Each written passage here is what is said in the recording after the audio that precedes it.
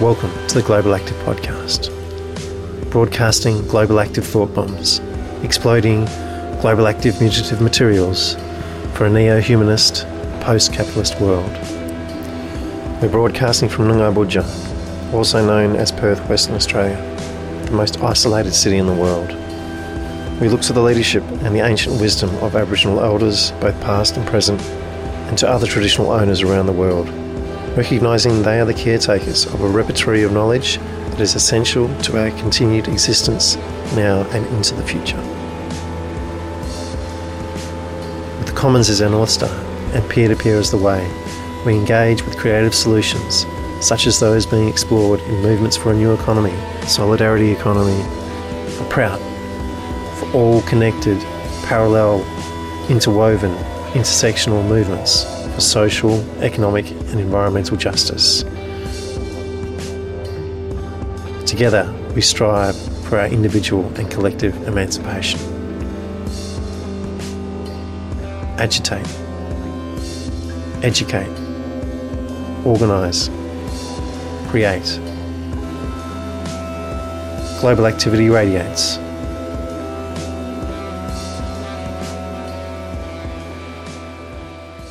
Okay, I think the best way to start, if you're happy, is I'd like to know how you personally met Nora and how you got on this path to organising the conference last year, or this year. That's a good place to start. I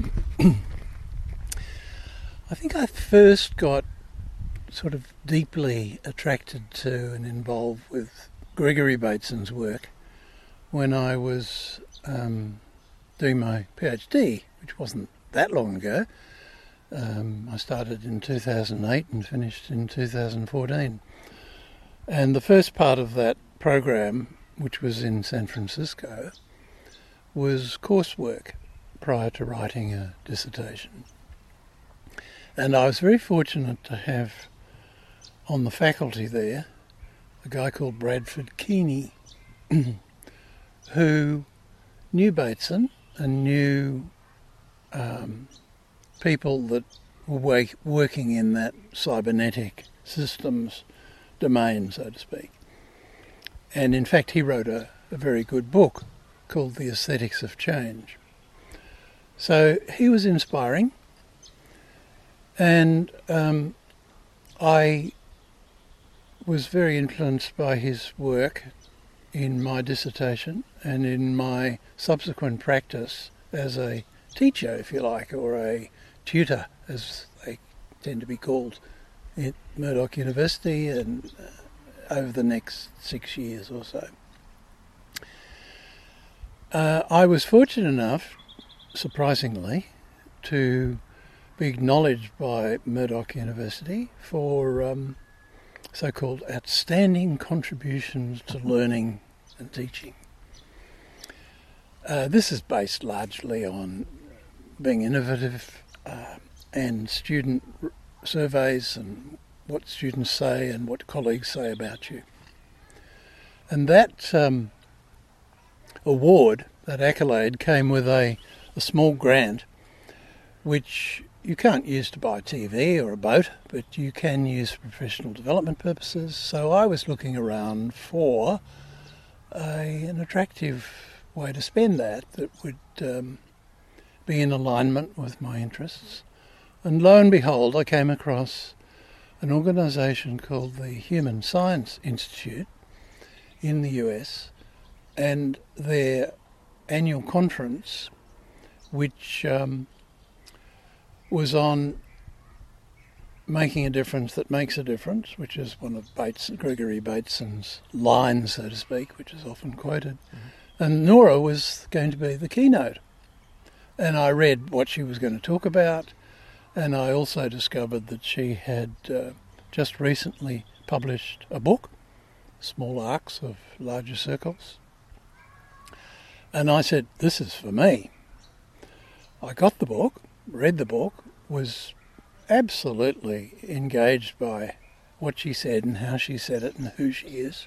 And I think one of the things that really touched me was that she's not an academic. Not that I have anything against academics per se. Some of my best friends are academics, but they often, academics, partly for all sorts of reasons, make things obscure. And she doesn't. Well, for some people she does, but to me it was liberating. She is both, like her father, an artist and a scientist, if you will. She's not trained in science, but she's a deep thinker, which is the most important thing. So anyway, I toddled off to Salt Lake City, Utah, of all places, which was where this conference was. This is 2017. And I remember very vividly, the conference started late on a Friday afternoon or something like that. And it was started with some introductions, and then Nora showed her film, just like she did in our February conference.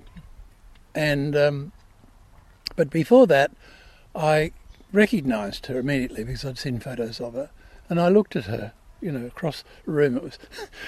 It wasn't a romantic thing, but there was an enormous connection there. I looked at her and she looked at me, and we both smiled. I'd already had feedback from the organisers of this event that she really liked the paper or the presentation I was going to give later in that conference. So I was encouraged by that, because I kind of feel a resonance and an alignment between what she and her father, and to a lesser extent her grandfather, had done and were doing, and I wanted to be part of that scene.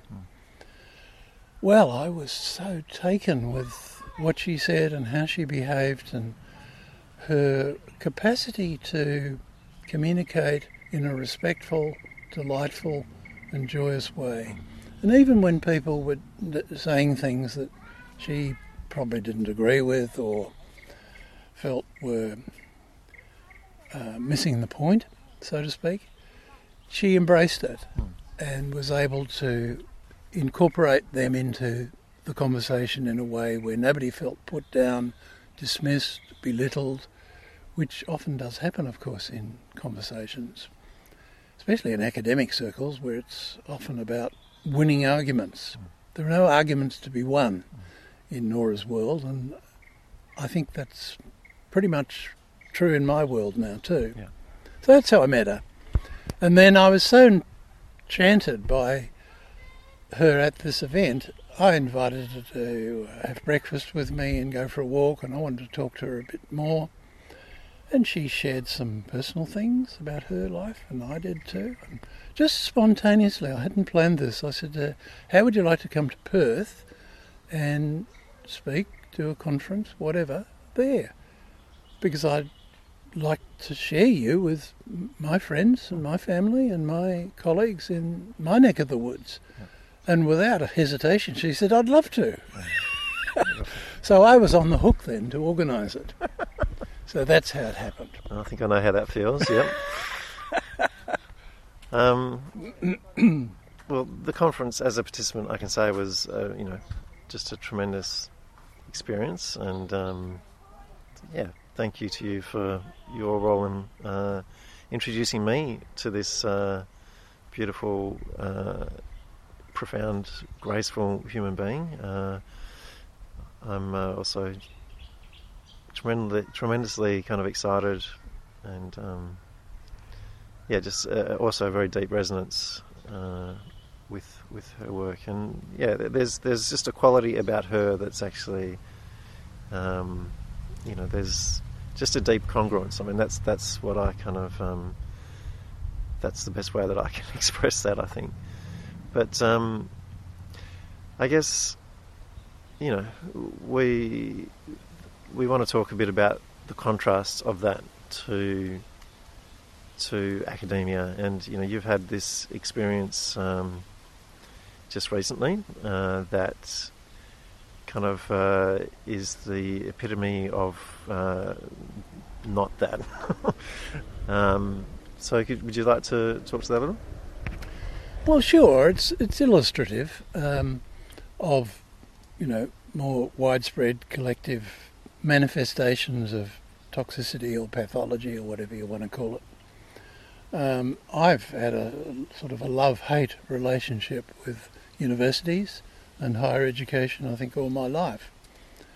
And I think I oscillate between attraction to the ideal of a university and the pursuit of truth and inquiry and knowledge and robust debate about anything. Whereas, and universities were perhaps never ever exactly like that, but I think when I first went to university, which was back in the 1960s, they were more like that than they certainly are today. There have been huge changes.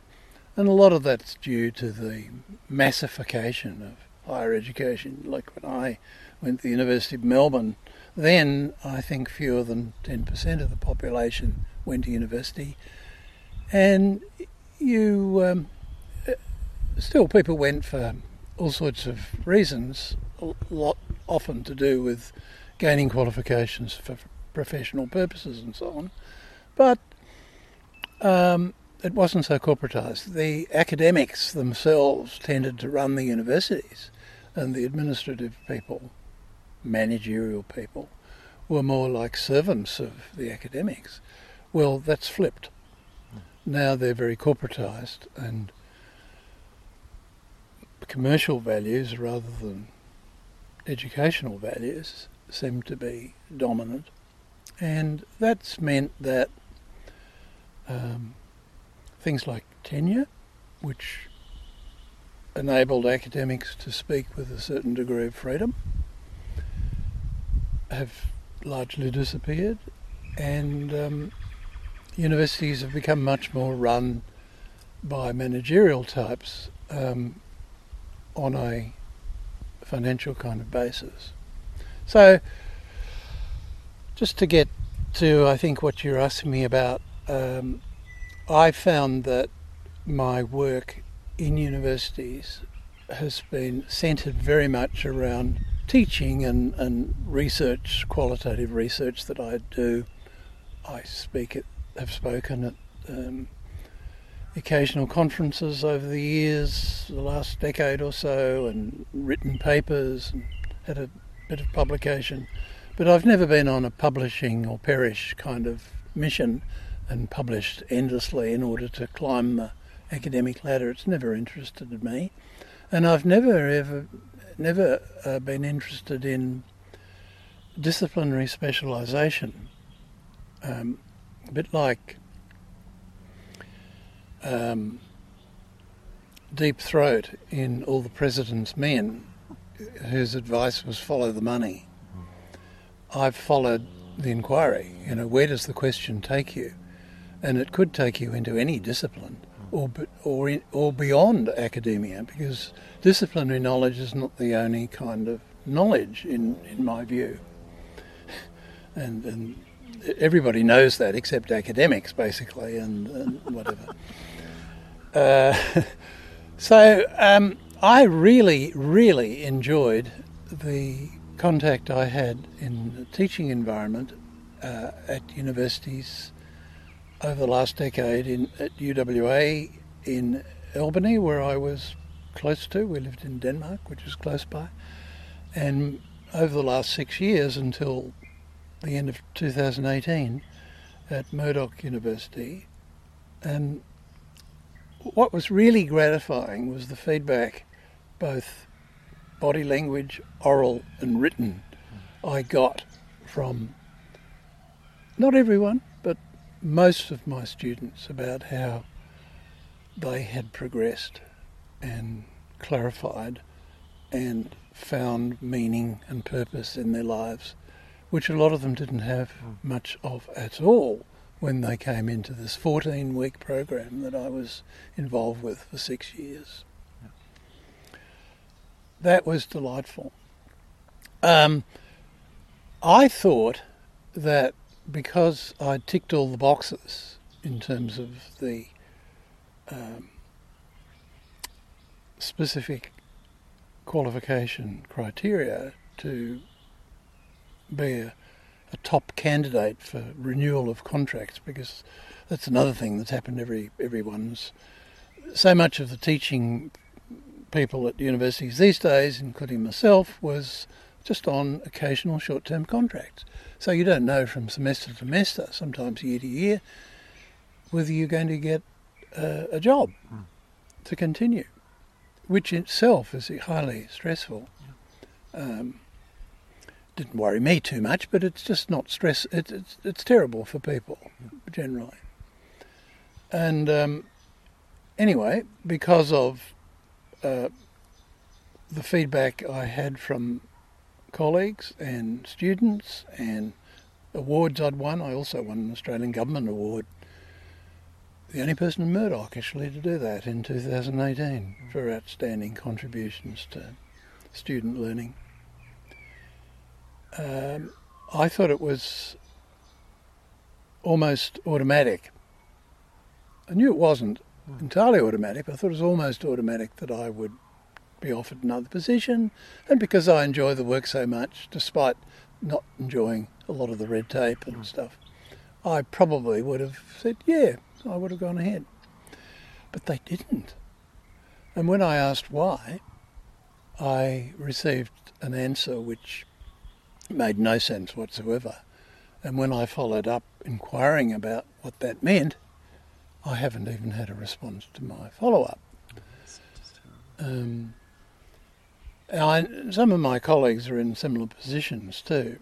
And I think that what it illustrates, actually I might just add, it's not something I'm bitter about.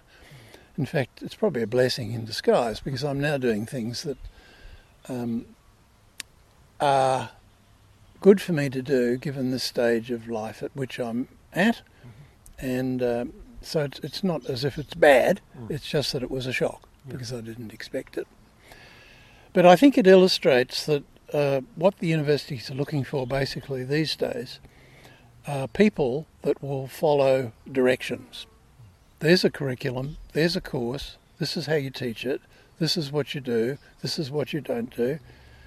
It's very much focused on a lot of assessments, and we would spend a lot of time debating, for the want of a better term, that's probably not the best word, whether or not a particular paper was worth 57 or 58 or 60. And it was interesting. We used to do and this is throughout the whole sector, do these so-called moderation things where there'd be an assignment and all the people would mark the assignment, not knowing who it was from. And the idea is to try and get some sort of common ground. But it was interesting because some people would fail it, some people would give it a high distinction. Despite the elaborate and endless energy that had gone into preparing a marking rubric, which was supposed to make it objective and quantifiable. Absolutely insane. But anyway, one plays the game. That sounds to me like a very interesting study, actually. Anyway, look, I'm hearing really, a huge injustice just, from, within your personal circumstances there, and that's grievous. I hear you saying that you're continuing your great work in spite of that, but I'm also hearing you say that what's happened is it's not about you, it's about a much larger systemic problem. So obviously, on one level, I'm sure we could put that down to just neoliberalism, basically. But I think that's kind of a more superficial kind of. There's definitely truth to it, obviously, but I'm interested in what's kind of a little bit deeper than that, or I guess Nora would call it the liminal, wouldn't she? So the whole thrust of reductionary science, that's problematic enough in quantum physics, but when you're coming to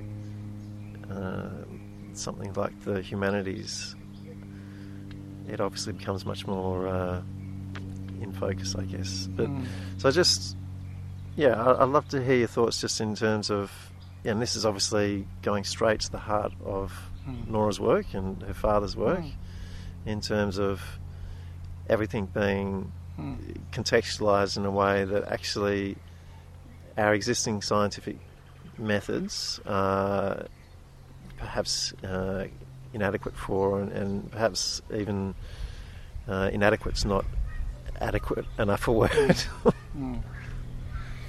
Well, look, there's so much in what you speak about and ask about. It's a bit hard to know where to start, but I want to first start by just saying that for me, this is not a tragedy or a disaster. Maybe it's an injustice, I don't know what that means, but certainly for the students, I think it's bad, because I think I had something to contribute to them. And I'm not saying that, I'm only saying that because of what they've told me. Yeah. Dozens and dozens of them over the years. And I also feel sorry for my teaching colleagues and others that work at universities who are basically censored. You know, they can't speak up. But if they do speak out or challenge, they're in danger of not having their contracts renewed. And of course everybody's got commitments, mortgages or whatever, or living expenses at least. So it's really sad. It's really sad. Yeah, look, one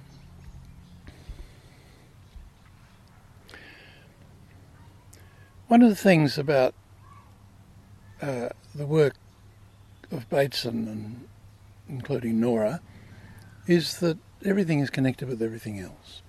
So the science, it's sort of presented as if it's objective and value neutral, but in actual fact it's a social construct.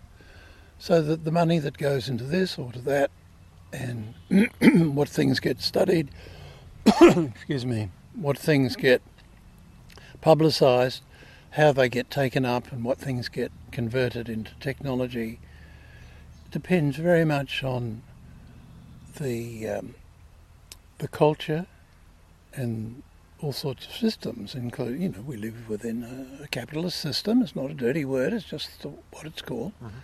And that has a huge influence on what's done and the way things are done, including the whole way in which science is understood, the so-called scientific method. And you mentioned reductionism. People also talk about linear thinking. You know, we super value quantitative data and metrics, and there's this tendency to think that if something can't be measured, then it's either not worth studying or unimportant. And everybody knows that's not true, but it's part of the ideology around science.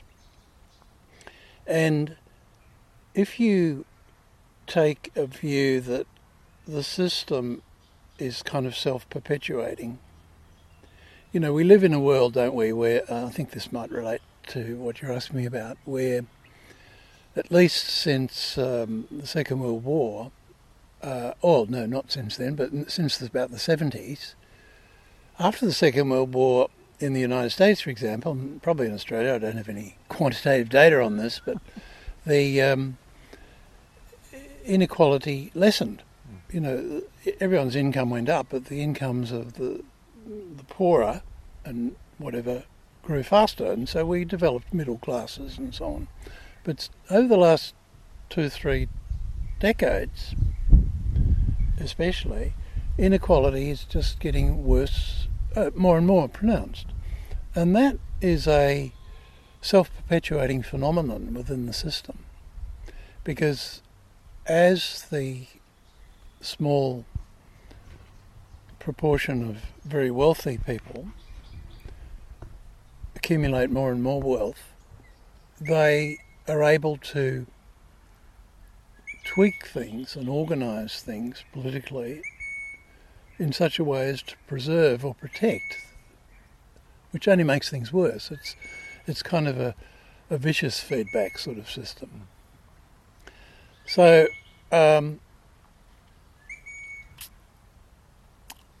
who knows what can be done about it? And I'm just... I think you do know. Well, I don't know, really. I mean, what I'm saying when I say that is that some people are saying that, and I've just come across a paper about this recently, a guy called Jem, I forget his name, who in the UK just published a very good paper which basically says, because of climate change, the question now is what can we do to mitigate it or to cope with it or, to reduce it, that kind of thing. All these things that the environmentalist people are doing. The question now is, it's inevitable that we're going to have a catastrophe in living systems, probably particularly human systems, because it's irreversible. This is his argument. Therefore, what we need to spend our attention on now, and hardly any attention has been given to it, is how do we adapt? What do we do to prepare ourselves for an apocalyptic world which will be very different from the way it is now? And, I don't know whether we're going to have huge disasters in order to get some fundamental changes. Because despite the irrationality and disastrous projections, which pretty much everyone agrees to now, not only from climate change, but the financial system and the threat of nuclear obliteration, these are three major things. And the manifestations of all of this stuff are everywhere to be seen, especially, I think, well, not only, but certainly especially in countries like the US and Australia, where there are so many symptoms of dysfunction. So I guess to bring this back to my particular orientation, which is a lens through which to see this. And it's a very, very different lens. In a way, it's a different lens from, very different lens from the prevailing lens. But it's also a very simple lens, because it doesn't break things up into parts so much. The Bateson idea really essentially is that the world is in constant flux. It's a process, and everything is interdependent and interrelated with everything else.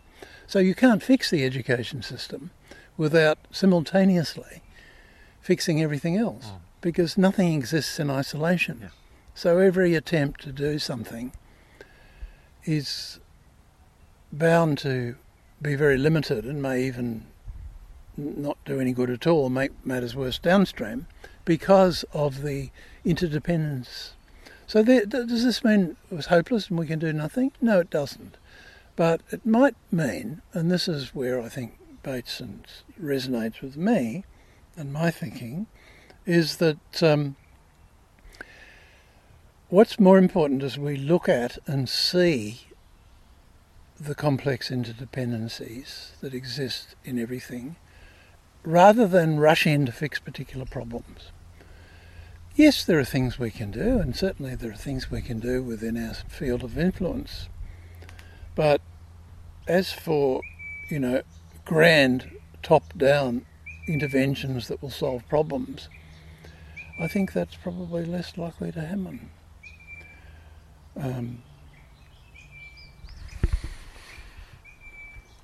I'm organising this Beyond Paradigms conference at the moment, so Nora has tentatively agreed to speak at via video conference, which is exciting. But one of the things in the lead up to that conference we're doing is asking people to, and you've you've invited me to ask you this question, just from what you've said there, is to actually take off your lens or to apply your lens and what's your version of beyond this current paradigm that I'm not going to say any more than that. Well, the short answer is I don't know, because it's evolving and changing all the time. I think the worst thing we can do is to think that there's a grand theory which we should all try to proselytise and convert people to, that will be much better than the prevailing paradigm, if you like, around who we are and the way we are and so on. I think that things like recognition that we're all interconnected. This is why we can learn so much from Indigenous peoples and ancient cultures. You know, we think that they've got a lot to learn from us, and we wonder why the hell they don't learn it, because they're not pulling themselves up by their bootstraps as we think they should to fit in with our culture. Well, are you suggesting that maybe they're not interested in our culture? That's actually I have to, forgive me, indulge me for a moment. There's a great quote from Chomsky. He was being interviewed by some South American activists, some Indigenous activists, First Nations people, and the question was something around whether or not it was good for their children to be learning English or engaging in the Western paradigm of education. And his answer was something like, it depends whether you think there's a future to that civilization. Yeah, well, I mentioned Bradford Keeney before, and I'm just popped into my head because I think it's very relevant to what we're talking about at the moment. He spent a lot of time with the Kalahari Bushmen in Africa. So much so, over 10 years, he was there for weeks, if not months at a time, I understand. They generally don't like Western anthropologists and others coming and looking at them and trying to work out what they're doing. In fact, according to Brad, and I suspect he's right, the Bushmen think, they know, basically their idea is that Westerners, and including anthropologists, just don't get it, and that we are insane. You know, our culture is insane. Because from their perspective, it is. We are seduced by the system into behaving the way we behave. And we take it as natural, and we assume that it's good. I was reading, it's a little aside, but it kind of relates to what I'm saying here about the power of culture to seduce us human beings into thinking that the way things are is normal and good, and why doesn't everyone else be like us? Back in the 1920s or 30s, I think, a couple of young girls, one was about 5 or 6, the other was about 10, were discovered in northern India who'd been raised by a pack of wolves. Now, what was interesting is that these girls were very healthy. All they ate was meat. They couldn't walk on 2 legs. They walked and ran like wolves. They, ate the same way as wolves did. They couldn't smile. Certainly couldn't talk, of course. But when they were rescued, by a missionary, a clergyman and his wife, one of them was deeply miserable and passed away, the younger one. The other one lived for, I don't know how many years, maybe 6, 10 years. She did learn to say a few things, and she did learn to stand on her hind legs, but, when she really wanted to move fast, she'd be down on all fours. And the clergyman said that he never really thought that she was human. So that to me is there are many other examples too, but I just came across that recently, and it just really emphasises how so much of what we take as being natural and human is just cultural. So that's why I think we have as much, if not more, to learn from our Indigenous peoples as they might have to learn from us. The things they're learning from us are not useful and good things for the most part. Yeah. You've seen pictures, as I have, of black and white photos of dignified, healthy, upstanding Aboriginal people, trim, taut and terrific, with gleaming teeth and dignity, taken 50 or 100 years ago. And now so many of those people have lost their dignity to some extent. And not all, of course, but they're fighting. Life is marvellous the way it can adapt even to the most horrendous situations in which they have found themselves as a result of European colonisation. So instead of foraging for good food now, they eat white flour and sugar and drink booze. So, it's and our tendency with our paradigm to say, well, that individual's at fault, they're weak and lazy or stupid or dumb or whatever, and that is absolutely crazy thinking, of course, which shows a complete lack of history and anthropological understanding, for the want of a better term. Yeah. I recently spent some time with an Aboriginal elder, Joey Williams, who was at the conference with some storytellers down in Denmark.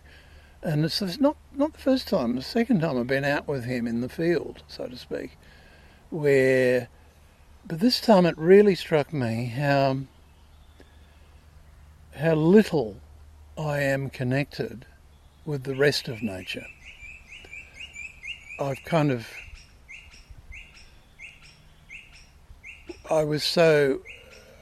managed to get a little bit more of a taste of that. He would say things like, don't just look at that plant, be with that plant. It's a huge difference. And I tasted a bit of that because we spent hours doing that and writing about it and thinking about it and communicating and just being. And it's just such a hugely different orientation or worldview from the one we've inherited from our legacy, which is that nature's to be conquered and used for our purposes and really doesn't matter very much. Yeah, it's fundamental, isn't it? And in terms of beyond our current paradigm, that's certainly, it's a big part of this podcast. Actually,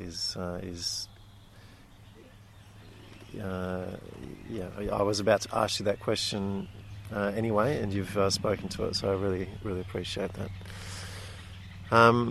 So a connection there then to warm data. And let's talk about, obviously, we want to do a little bit of a plug. We want to do a bit of a plug for the upcoming conference, but it's within the context of this. It's not so much for the upcoming conference because I don't think there's going to be any likelihood that it won't be oversubscribed, so to speak. But I do want to do a plug, if that's the word. Sounds very commercial, doesn't it? For the notion, for the idea of researching relationships rather than things, and instead of looking for, structuring experiments in terms of what's the independent variable and the dependent variables and controlling all the things. All of this has its place. Don't misunderstand me. I'm not saying that there's nothing. In fact, on the contrary, it's enormously valuable things we've learned as a result of traditional science. But there's also enormously valuable things we've missed. And therefore, to look at qualitative data, which has equal value and importance, if not more, it complements anything that's quantitative and measurable. So looking at the complex interrelationships between things, the liminal area, if you will, and recognising that living things are autonomous, this idea of autopoiesis, they self-change and correct and adjust all the time, both internally, like our bodies, for example. So much is happening inside of us that we have no awareness of consciously, but it's each of the cells and each of the parts of the cells and tissues and so on are doing things all the time in response in order to maintain and exist and renew and so on. And we're doing it too all the time with the people we see, our environment, the air, the water. There's this continual flux and adaptation. And so much paralysis and lack of good action happens or doesn't happen in the world because no one knows what to do. We're confronted by so-called wicked problems all the time. And this is why this work, which focuses on this complexity and recognising complexity, rather than jumping in with pouring more money here or fixing that there, is attracting more and more attention. And, Nora is so much in demand these days because of her work on warm data, which is basically data about relationships. So it lends itself, this warm data lab process lends itself to addressing any complex question. And you don't need to be an expert.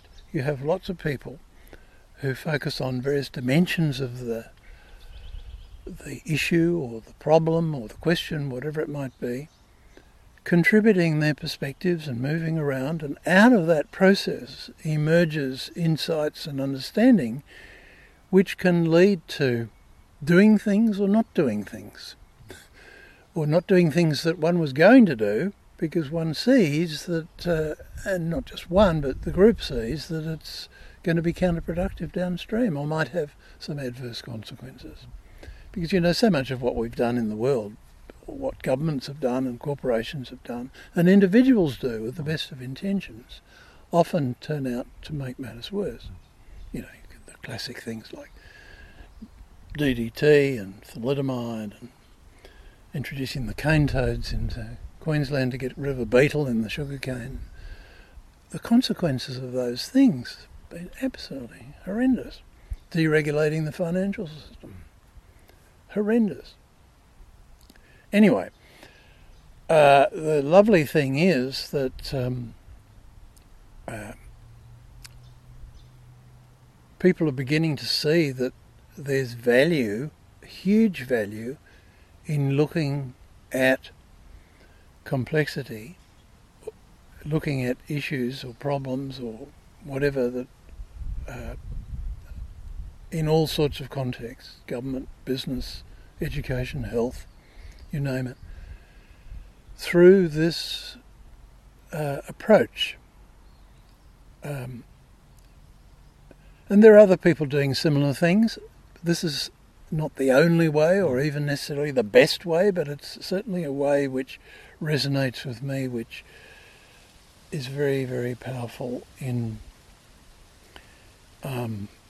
shifting the paradigm, or at least relaxing the old paradigm and moving in new directions which are going to be healthier and more sustainable, to use a not very good word which is abused these days.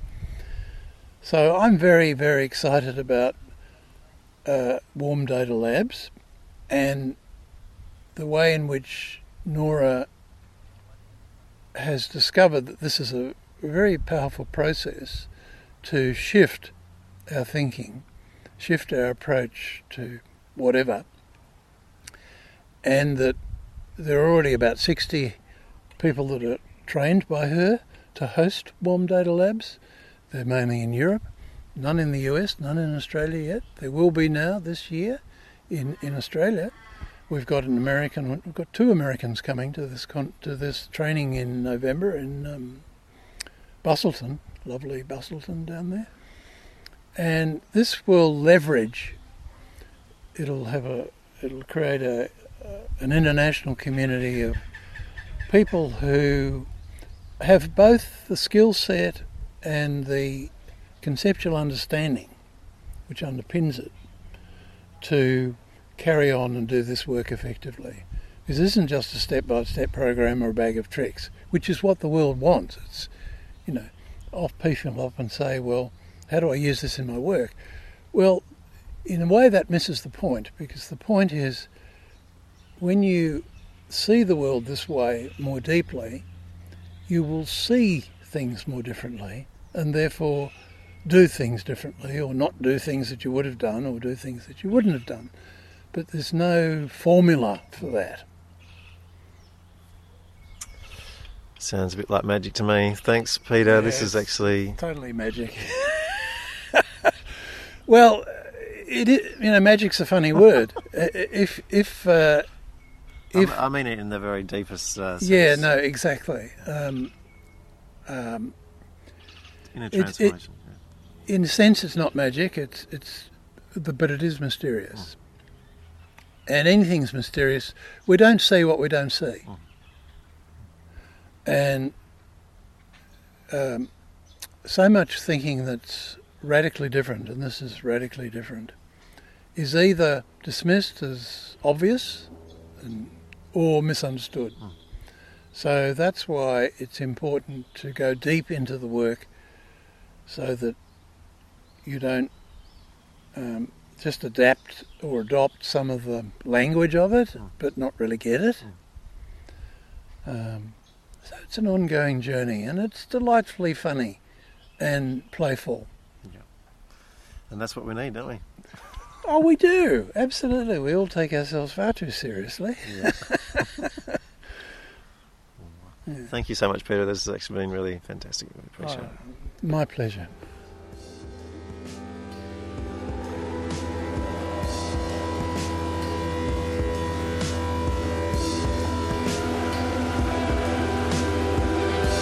That's it for this episode of the Global Active Podcast.